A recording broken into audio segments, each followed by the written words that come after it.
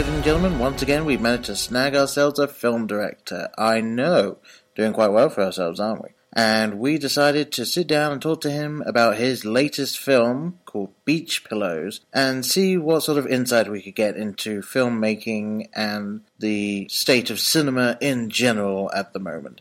So sit back, relax, and enjoy. Thank you for downloading the Blokebusters podcast. It's just Paul today, but I have decided to grab a hold of a couple of people who have been involved in a film that's come out recently called Beach Pillows. And those two people are... This is Sean Hartopoulos, the writer and director of the movie. And I'm Pete Ianni. I played Ed in the movie. Alright. And guys, would you like to tell us... I know because I've seen it, but would you like to tell the other people what this film is about? Yeah, it's kind of a Brothers Keeper comedy set on Long Island, where we're both from, and it's about two best friends in their 20s, kind of very different personalities, growing up over the course of a summer full of kind of heartbreak and you know, crime and lawsuits and trials and self-discovery, and they're just kind of learning things from each other in order to become whole people. And, you know, it's in the spirit of coming-of-age films like Mean Streets or Withnail and I or The Graduate, even something like Husbands, which is about middle-aged men, but I always saw that as a little bit of a coming-of-age story. So, yeah, very much the story of an artist, kind of where he comes from and how he became the artist he is. I always liked those movies, so I wanted to make that be my first one. All right. Well, I was going to say, I got it written down here, that it did kind of have a Wes Anderson feel to it. By the end of it, I was reminded of Moonrise Kingdom. Oh, wow. That kind of feel to the film. So I'd say you did very well when it comes to doing that. That's really nice. I mean, he's a great. I love everything he's ever done. There was never that. I think a lot of people are coming back around to him, but he's great. He's always been an inspiration, and I think the films and literature that inspired him had a big influence on me too. But yeah, I love that he makes personal movies, kind of, and he incorporates people from his life into these stories and kind of creates his own worlds. It's funny, but I think there's an epidemic, though, today also, because he's such an influential director, of a lot of people kind of copying his style, which is so signature. My DP, you know, I storyboarded the movie and had a very specific point of view and kind of a visual perspective on telling a story, but we would always, because he is such kind of a clear and influential presence, I'm sure among most contemporary filmmakers, I would always say to my DP, okay, you know, how do we make it not look like a Wes Anderson movie? Because, you know, Bottle Rocket was an inspiration, and it's a similar kind of Brothers Keeper story about where Wes is from.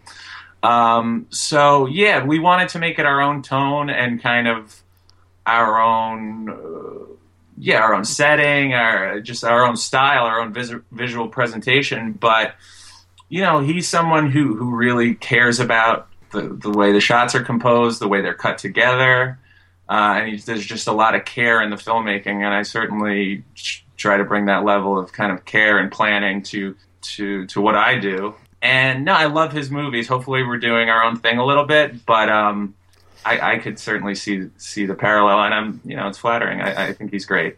Well, yeah, obviously I didn't mean to say, well, you appear to be ripping off Wes Anderson here, but yeah, I think that when it comes to the sort of coming-of-age stuff, you do tend to find similar themes in that. So. Sure, I think without a doubt. And what I tried to do with this one is just make it as personal and specific and real as possible, based on my life and emotional experiences, in order for it to be, one, unique, its own thing, but also relatable on that scale. Right, yeah, well, I was going to ask you if there was a bit of a kernel of your own life in there, but obviously you just said that is exactly what's in there, because it seemed to me, Not really having dealt with it that much myself in my own life, so I couldn't draw from my experiences of it, but it seemed to me to be one of the best portrayals of dealing with rejection and betrayal that I've seen put up on cinema, because this is possibly one of the most realistic reactions I would expect from someone under these circumstances. Obviously, I'm not going to try and spoil it for people that haven't seen it, but it was definitely the most human reaction I've seen in film to this sort of thing. And so I was going to ask if maybe something had happened to you that you drew upon for this, or if it was all down to the fantastic performances in the film. Well, thanks for saying all of that. That's really, that means a lot to me. I'm glad it affected you in that way. I'll say a little, and then maybe Pete can chime in, because he's my friend from high school and kind of is aware of maybe the reality of a lot of this. But in terms of the heartbreak he suffers in the first 20 minutes and being cuckolded by his longtime girlfriend. Yeah. I guess I'm giving it away, but it's more about the scene itself is kind of surprising, and that's in the description of the film, I think. It is. But anyway, I honestly I do enjoy keeping that a secret. I think most people come in relatively uninitiated and are surprised by that and affected. But anyway, I didn't specifically see. I'm currently married to a girl I was with for 10 years, so it's not her. But I experienced kind of heartbreak in high school, and I think everybody does at some point. So I just drew on the emotional experience of that, and then as I was writing the scene specifically, where Morgan, is hit with this. I just tried to make myself and the audience feel the way that I felt with what I was writing. So that was kind of, that was basically invented. But I very much felt like I was in his shoes, and it felt real to me. And I've dealt with that heartbreak, as I'm sure everybody has. Yeah, well, we had friends go through that kind of stuff, especially in high school. I think everybody's friends go through. Yeah, high school maybe more than not. This, we're kind of raising the stakes because he's out of college and there's so much more at stake. He's kind of ready to marry her. But right. Yeah, high school. No, everybody's kind of looking for a better deal, I think. So I think everybody's experienced it, and it was a great catalyst for this person to reevaluate his entire life and kind of figure out what was going to give it value. Because he put the whole value of his life into this relationship, because he wasn't satisfied at work or really in any other aspect. So that's what it's about. It's about what gives your life value, and I think you have to find that before anybody else is going to be happy with you. Because if you're not kind of happy with yourself on your own, I don't know how much the rest of it's going to work. But do you want to talk about what might be real in the movie, Pete, without getting too? I mean, there's a lot of stuff that was that I felt was pretty real. I mean, or based on our lives. I mean that. The thing with the breaking the mailbox with the skateboard, that we cut school one day and kind of these kids, I don't know if they threw water balloons, but they were giving us a hard time, some young kids, and I think I got out and stole their skateboard and broke the nearest mailbox with it, and then we quickly realized, well, that probably wasn't even their mailbox. Yeah.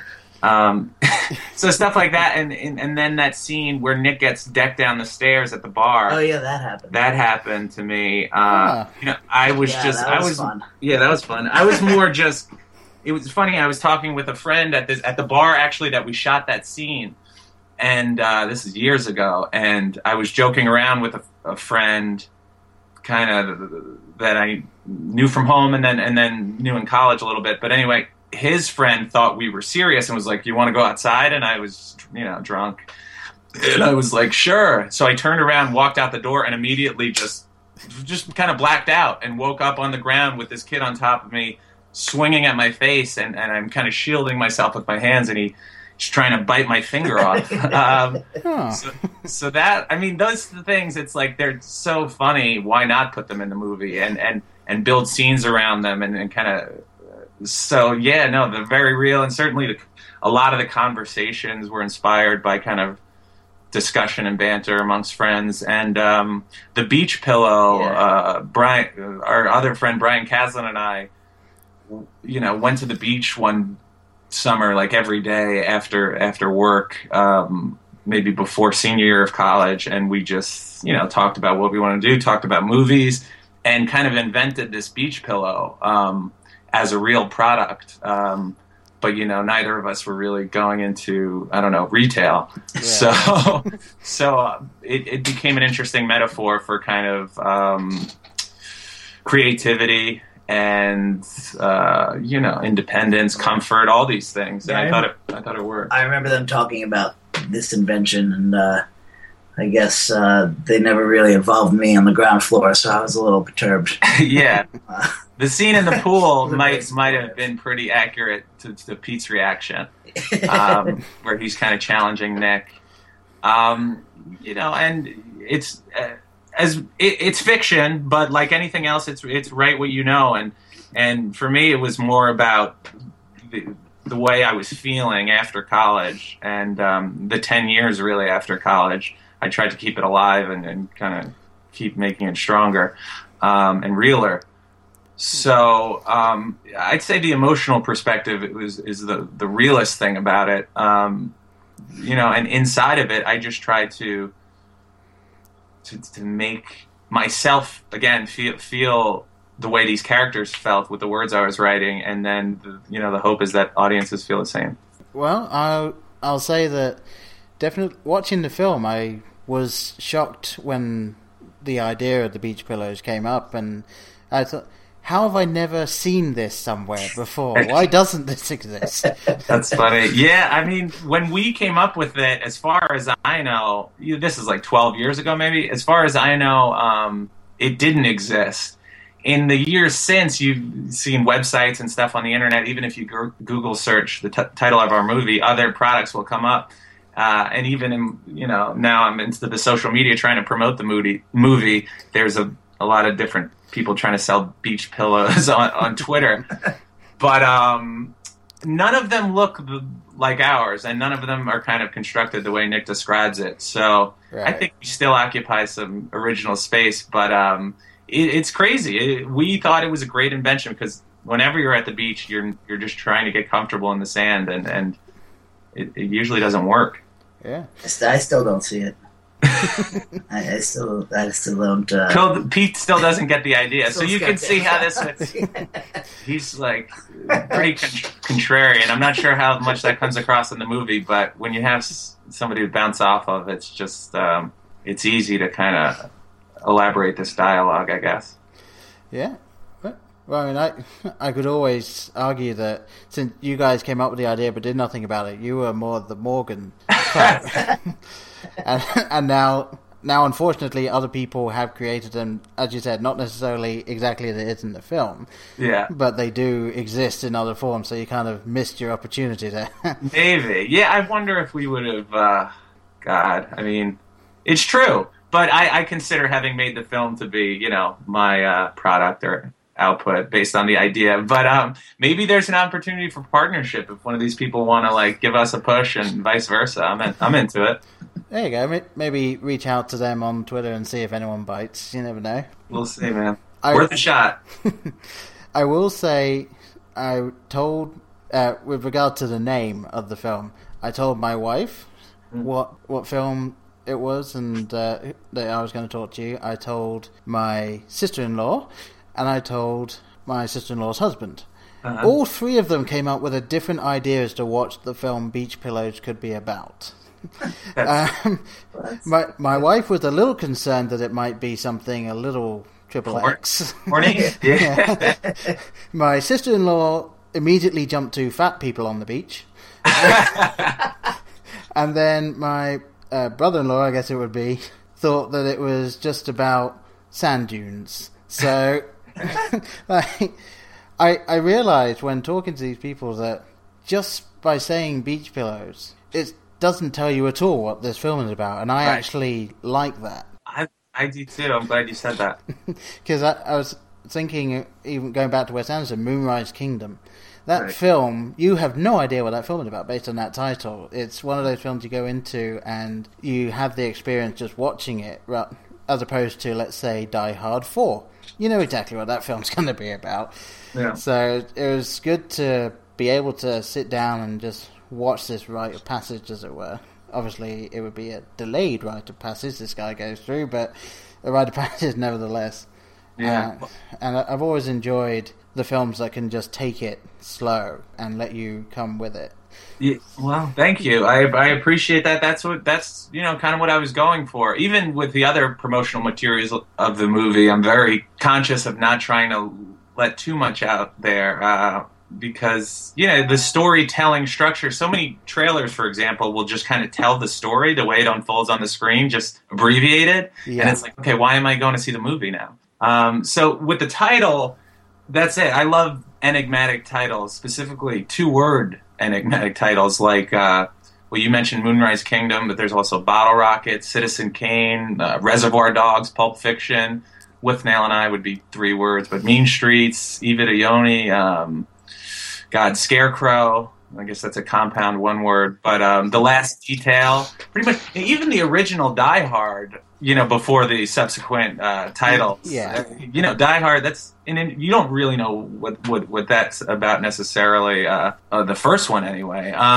True. And no, I'm all for that because the movies that have affected me the most, I didn't know much going into them.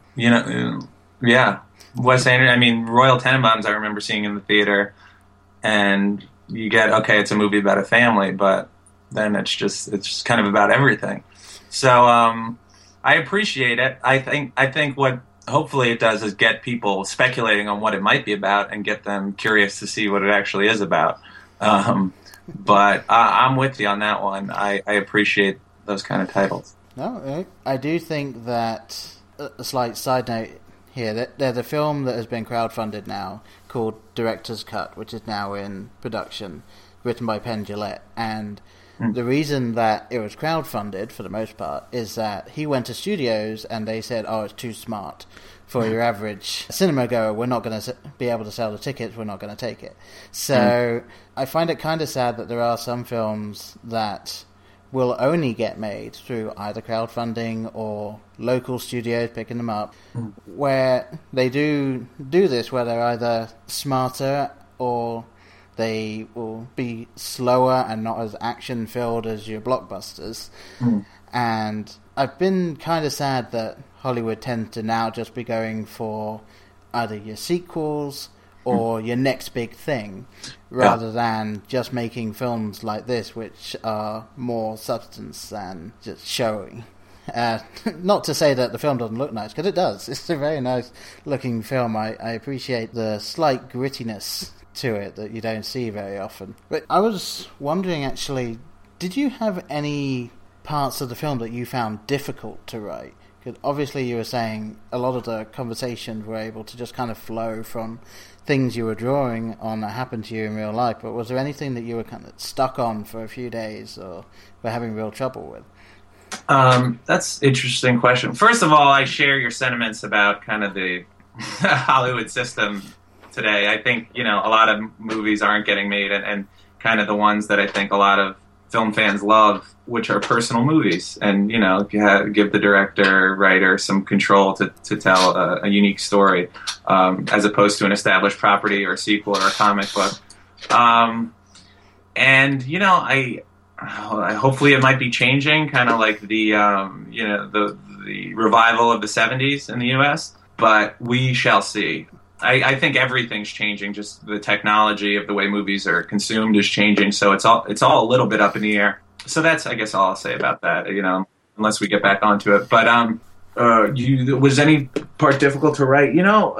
Writing is, for me, it's fun. It can be emotional and a little exhausting. But I don't think if I have a story to tell where I know kind of the way it starts and the way it ends, and I kind of have an idea of the characters, which I usually try to do going in, there's not a lot of blockage, because for me, I do a lot of my writing just, walking around, living. I'm kind of always thinking about these stories throughout the day and late into the night, so that when I sit down, I'm pretty much lubed up. I'm ready to go. But the difficult stuff, I would say maybe just the stuff with the parents. Right. Because that is, it is very personal, and I tried to make it real. But I was also very conscious I didn't want to make these like the standard archetypal tropes of blowhard parents, kind of who don't understand what this kid's going through. Right.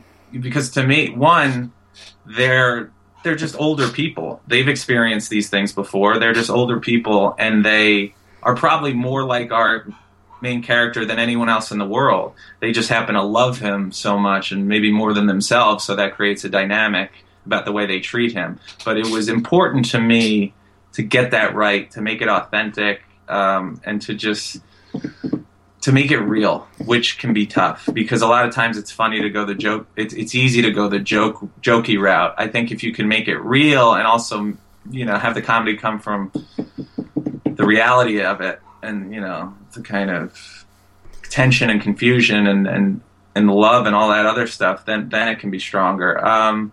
So that's something I maybe thought about and worked on more than some of the other stuff. And then, that's it. That's probably enough. Fair enough. Yeah, you don't want to end up with... There tend to be either the almost army dad who's very strict on the kid, or... Well put. Or the mother who's just doting on them. And that you get a mixture of those, and sometimes it flipped, and you get them the other way around. But yeah, it's very, very difficult to not run into that if you're going to be making it, the way I would put it is, interesting to your average person, the person that doesn't want to go to the cinema and think. They just want to go and be entertained. And of course the most entertaining is your drill sergeant dad with the mother that loves you very much, and you don't want to fall into that if you're trying to actually get something across. Yeah, because people are generally much more than that. I mean, I think there is something to be said about a yin-yang amongst just couples or parents. They usually tend to have disparate personalities, and that's why they work as a team. Yeah. But no, you're right. There's just so much about people. I tried to make them as three-dimensional as possible, and really show that these people weren't the bane of Morgan's existence. He was more in his own way. They just wanted to understand what he was going through. Yeah. Well, I think that is what it is with most parents. Yeah. Although I will say that my parents probably had a more interesting childhood than I did. I was just plain normal guy, didn't really do much. My parents were more interesting than me, which isn't something I've seen running into a lot. You don't get that in cinema very often. That's a good point. Yeah, I mean, God, but it's true. I mean, my mom. I feel the same. My mom grew up on a farm in Ireland with 10 kids, and she came here when she was 18 to kind of for more opportunity, because she lived in County Derry, Northern Ireland, and that was the time of the Troubles. So she was a maid on Park Avenue, and she met my dad, who was a waiter in Manhattan, and his parents were immigrants, and they roughed it, is basically what I'm trying to say. Right. So there's so much experience there to kind of to disqualify it or say, well, they're just old people, they don't understand anything. It's like, well, they've been through a lot. They've been through a lot that we haven't been through. So I think we should pay attention, and there's a lot to learn. I don't know if that's a little too preachy, but no, it's a good point. Very good point. Well, moving away from the parents, then, I think I came up with this question when I was talking to Adam Rifkin, when we were able to talk to him, and I was thinking, most people are normally asked, what was your favorite day on set? Like, who is the best person to work with? I'm more interested in hearing, was there a day when nothing went right? Or it's just, like, you reach the end of the day, you're just like, that was a waste of time. Like, right. Was there ever a day where something went that wrong for you guys? Well, some days were tougher than others. We shot the movie in 20 days, and I don't know what the script. I mean, was it the day it rained? Weather was always tough because we needed to be outside a lot, and Right. so we just have to flip stuff to based on weather. But a lot of times that created opportunities to approach shots in a different way. So you just have to be flexible and kind of be on your feet a little bit. The toughest day, which was also the best day, the party was tough, but the last day, because we shot on the last day. Pete was there just watching, and we shot that emotional scene at the car at night after the fight, and the stuff. And we actually shot the fight outside the bar, them rolling around and getting into it with the meathead and his girlfriend, and we also shot the thing with the cop. So it was just a lot of emotional stuff for the last day, which maybe wasn't the smartest way to go about it, but I think it worked. I think it helped for the performance, and everybody felt like it was something we were building towards. And it was emotional for the actors, and I think it was tiring. They're just going hard all day, really kind of dynamic, emotional scenes.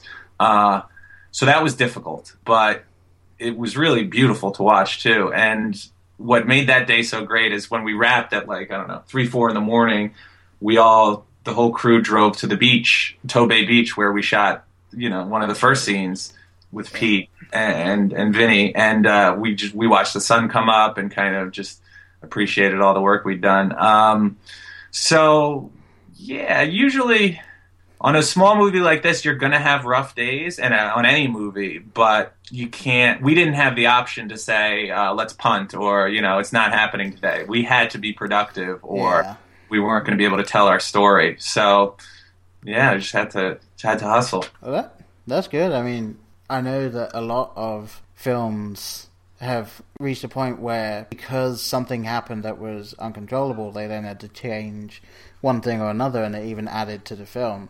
So it's I didn't really think about how, with the smaller shoot schedule, that you need to film something no matter what.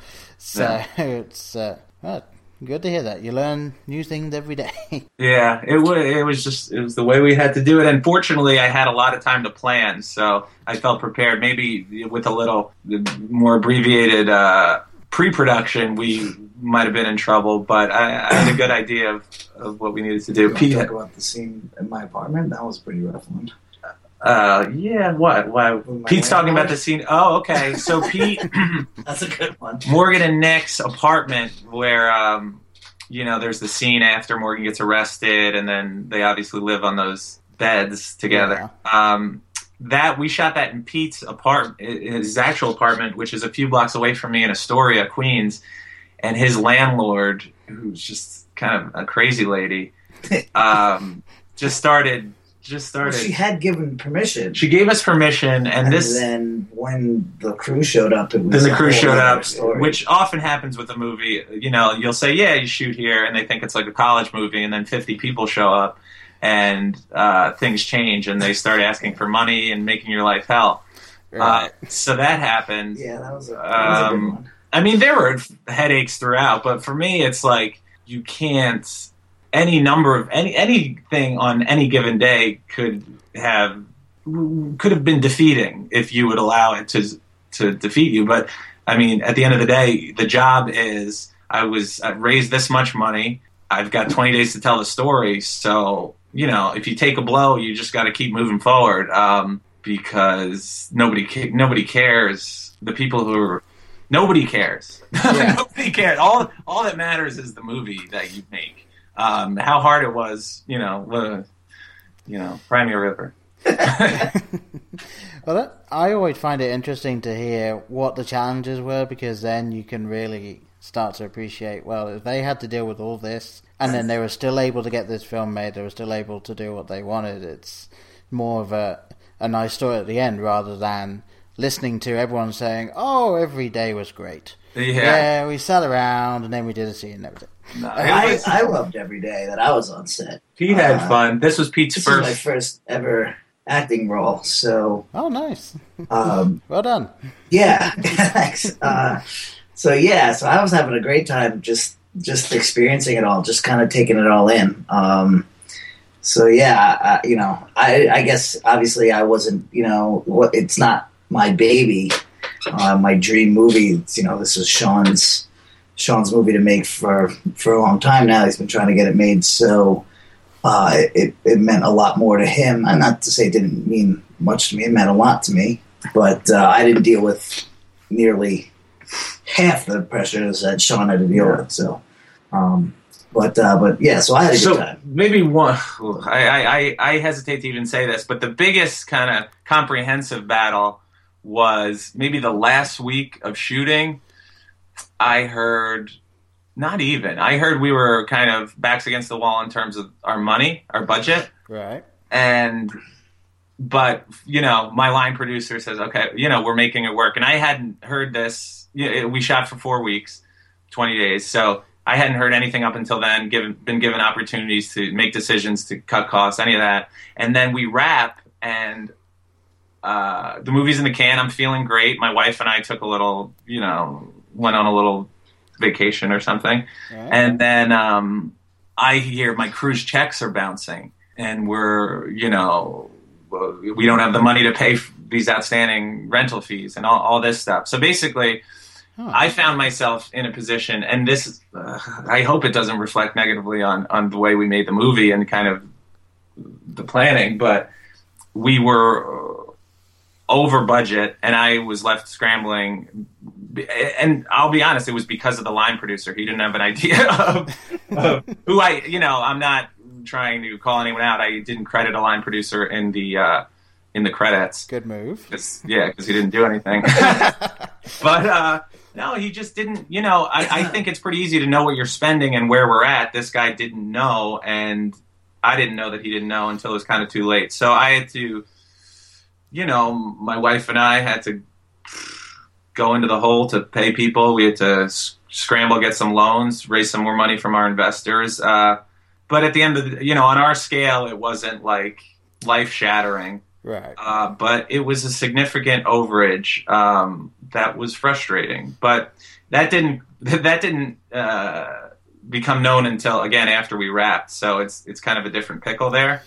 But yeah, that's all I'll say. Oh yeah, you'd think just a spreadsheet maybe. Exactly, just like a digital Excel file, would just automatically update the numbers. It doesn't seem difficult, and it's a shame because this is someone who I'd grown fairly close to and was kind of supportive of, as my whole crew, and someone I felt had my back, and vice versa. And then he just revealed himself to be a little bit incompetent there. Again, it could have been a lot worse, I'm sure. And most movies, I think, do go a lot further over budget. We still got it on schedule. And we shot it for less than any movie that anybody's seen, recently. But I don't think it looks that way. No, yeah, I would say, and I do hate to keep going back to him, but your Wes Anderson films, it looks the same sort of polish as that, mm-hmm. And I'm sure he had a bit of a bigger budget on his last few films. So he had $6 million on Bottle Rocket. Exactly. So I'm going to assume this film didn't cost $6 million.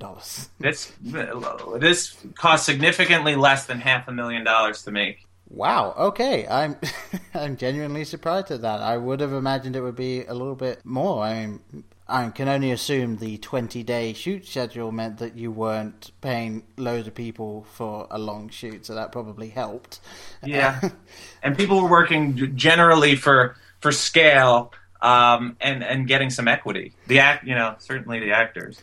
Yeah, that is one thing I have noticed when I came out of film studies at university, is that it's kind of your catch-22. If you want any film experience, you need to have been in film before so that they'll give you the job. So it's one of those ones where even if you're looking for unpaid work, you still need to have had some experience before they give it to you. So yeah, I can understand this being one of those films where people were happy to do it because it's a fantastic story, and then it'll help them build their work, which will give them the incentive to do the best work they can. So right. all came together. It's a lot of that. Yeah, people looking for opportunities, people responding to the material and just wanting to be a part of it. But I totally sympathize with your chicken egg paradox. How do you get involved with a movie until you've been involved with one? That's been the battle, the decade-long battle with directing this film that I've written. And I think that problem's always going to be there. And the only advice I could give is, break through the wall however you have to. Like, if there's something that's not getting done that's keeping the movie from being made, just figure out what that is and how to accomplish it. Because, there are people whose titles designate that, okay, I could do this for you. But it's like, well, if those people don't want to do it for you, then you have to do it some other way. So, any port in a storm, basically. Well, I'll say I may not be directly involved in film, but doing this podcast and being able to talk to people like you and Adam Rifkin, I feel like I could say right now, if you ever needed anyone to help out in Ohio, I'm here. I could do something. I could even do a little bit of editing for you if you ever needed it, because I could, try and build up my work that way as well. So. Not that I am using this as an opportunity to push in. But we're all hustling, so I don't mind. The only other question that I had written down was, I was wondering if you were now handed a blank check and told, okay, you can do whatever film you want. If you want to write it or not, that's fine. Which actor or actress would you most want to go out and get to work with you? Is there anyone that you would just want to work with, no matter what? That's tough. There's so many great actors out there. I felt so grateful to have worked with. I'll disqualify my cast on Beach Pillows just because. Because you've worked with them. Because I've worked with them. I'm sure I love a lot of the same people as everyone else. I'm blown away by what DiCaprio did in it. Pretty much all of his work, but Wolf of Wall Street, I think that people should really recognize the kind of effort and commitment that went into that. Oh, yeah. But, I know what movie I want to make next. I'd say I know the next few. I've got them written. So, and I'm very, Jack Nicholson, Robert De Niro, all these guys that were so formative in my filmmaking education, they would be great. Even Richard E. Grant from Withnail and I blows me away. And oh yeah, he's a great actor. Yeah, love him. Bill Murray, obviously. Gene Hackman's done, but he's great. Pacino, all those guys. But the new guy I love is Adam Driver on the show Girls, and he's been getting some opportunities. He was in Lincoln, and I think he's in Scorsese's new movie Silence. He's been cast, but I think he to me he's evocative of a lot of those guys from the '70s, just in the emotional intensity and that he's got a different look about him that I think people maybe relate to or is more effective than just kind of a classic leading man. So I would like to work with him on the next movie. So I will, and I hopefully be approaching him with that in the next couple of months. Well, I'm sure he's listening, so we'll put the word out for you. I don't think he's on the internet very much, but that's a shame. He's in New York, so I think we'll have a chance to get to him. But yeah, Dustin Hoffman, so many great actors, kind of. Been influenced. Pete, any favorites? No, I think you covered them just about. Let me think of any outliers that just might be getting avoided here. I would say if I could possibly go to any set and work with any actor, I would just love to be on set with Tom Hanks for the day. I think that his body of work is solid. He seems like such a great guy. I just kind of want to be there, be around him, and just enjoy knowing him for a day. Sure. Ditto that. And that's so important. a lot of these actors or Hollywood stars, I don't know if you always get a sense of the way they are personally, or kind of how they are under pressure. Yeah. Which a movie set is a high pressure situation, just because of the time and money. It's the money at stake every moment. But right, Tom Hanks is great, and I would love to work with him. I love his work, and he seems like such a great person. And I've got some stuff that I think he'd be great in, so we'll see. But yeah, Pete mentioned Daniel Day-Lewis, so he's obviously incredible. And, oh yeah, definitely one of the best actors of this age, I would say. Sure. And, like in Lincoln, that was one of my favorite films of the last couple of years. So yeah, it feels like you're not watching an actor. You just feel like you're watching a historical document. So that's a pretty impressive achievement, I think. Yeah, like I would say you can't look at Lincoln and think, oh, that's the guy from Gangs of New York. That's not the guy from Gangs of New York. That's Lincoln. Yeah, yeah, he's the best. God, I love. This is fun to talk about. I wish I had some other ideas here, but well, anyway. Unfortunately, I'm probably going to have to wrap this up. Oh, that's fine. Now, so I do apologize for that, but life gets in the way. Yeah. As this film kind of shows a little bit. Oh, well, great tie up. Oh, well, thank you. I tried.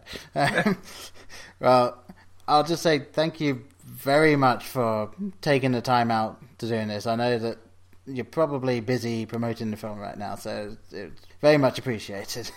Our pleasure. Yeah, we're trying to be busy promoting it. We really believe in it and love it, and want as many people to know about it as possible. So we're just grateful for the opportunity to talk about it. Yeah, thanks a lot. Oh, no problem. I will let you guys know when this is out, and then obviously you can help me promote this, which will promote you. So there we go. We will push it. And tell everyone if you and I just appreciate all you've said about the movie. That's why I made it. So I'm happy it affected you that way.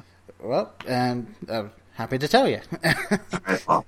All right. Well, thanks very much, and maybe we'll talk to you about your next project then. I'd love that. Have a great day, Paul. Good to know you. All right. Good to know you too. Take care. Bye.